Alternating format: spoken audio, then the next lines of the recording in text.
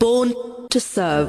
My eyes see injustice, my hands work for change, my tongue sing the sorrow of my heart.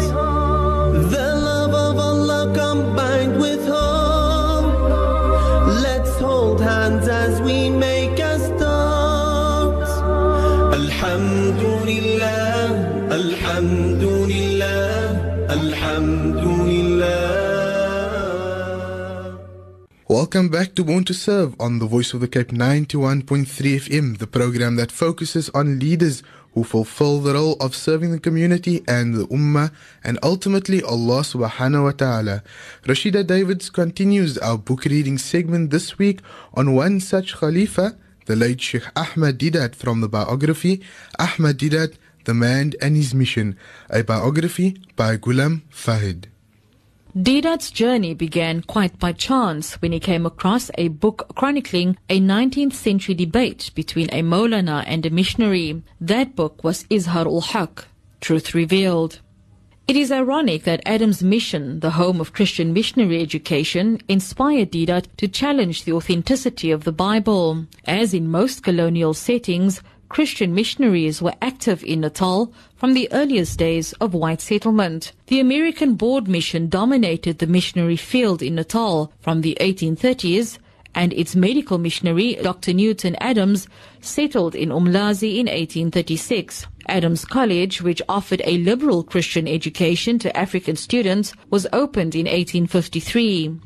Situated about 40 kilometers south of Durban, it has produced a stream of outstanding graduates, most notably Nkosi Albert Luthuli, who became president of the African National Congress and was awarded the Nobel Peace Prize in 1960.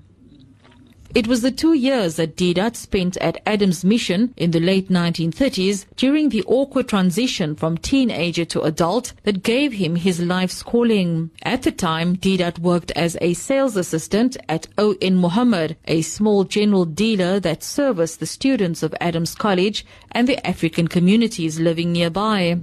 Deedat later claimed that the students at Adams College had served as a catalyst for his own mission. He told a reporter in 1986 that he was driven by the challenges of Christian missionaries in his boyhood who questioned his early Islamic faith, to read and study his religion and the Christian faith as well.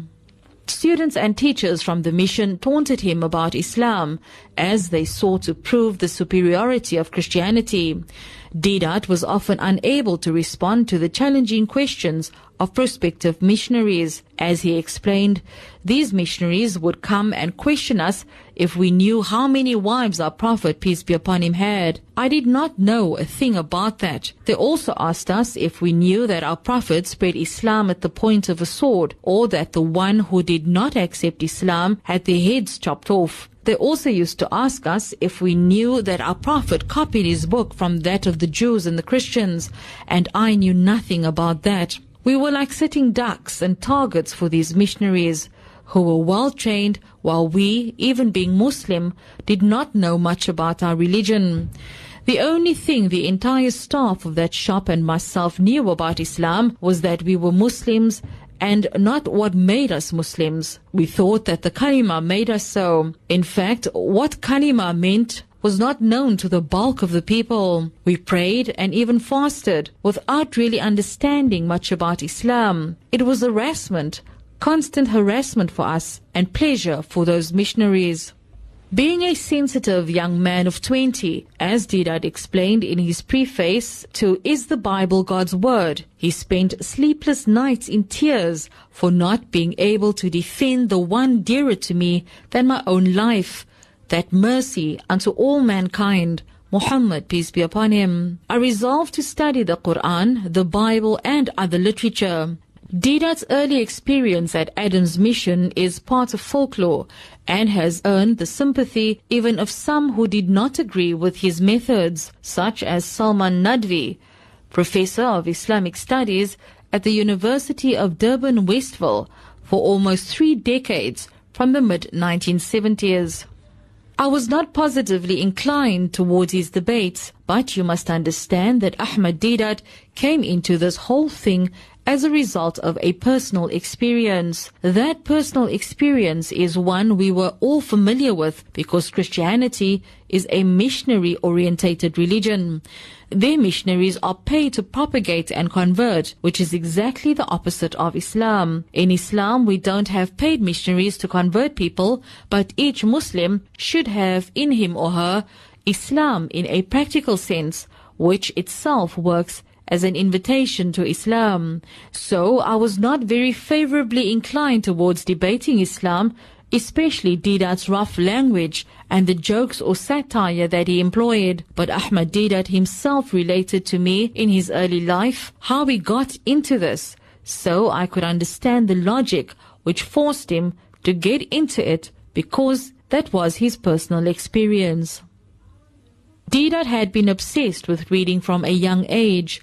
While still in Durban, he often found refuge in the Gandhi Library, which housed a large collection of books in English, Gujarati, Tamil, Hindu and Urdu, as well as numerous newspapers. Deedat spent hours browsing through magazines, newspapers and books. He had a youthful openness to the written word and took in everything from Sinbad the Sailor to the works of Louis Pasteur. When working as a shop assistant at O.N. Mohammed, his passion for reading extended as far as reading the old newspapers that were used to package sugar, flour and salt. When making these parcels, Deedat would read the articles, sometimes oblivious of the waiting customers. He eventually tired of newspapers and discovered the shop's basement, where old books and magazines were stored.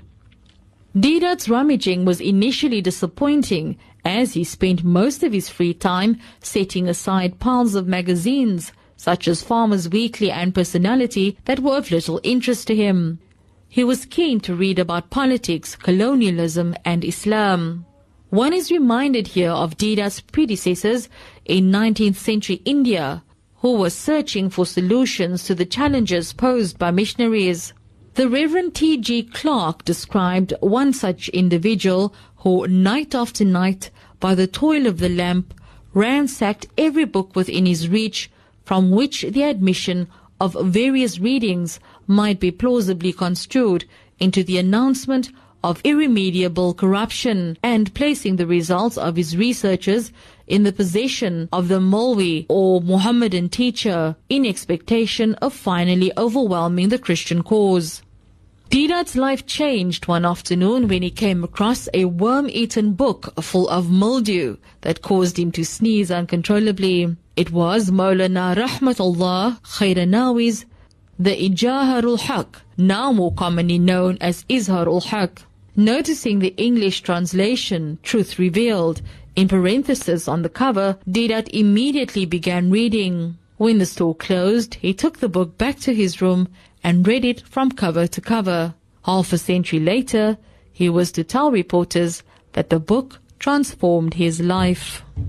That was the reading from the biography Ahmed Deedat, The Man and His Mission, by Goolam Vahed. Thank you for joining me, Mohammed Zaid Kasim, on Born to Serve on the Voice of the Cape 91.3 FM. We hope you enjoyed the show. Remember, you may comment and send your suggestions to zulfab@vocfm. That is ZULFAHB@vocfm.co.za. The Voice of the Cape, 91.3 FM stereo.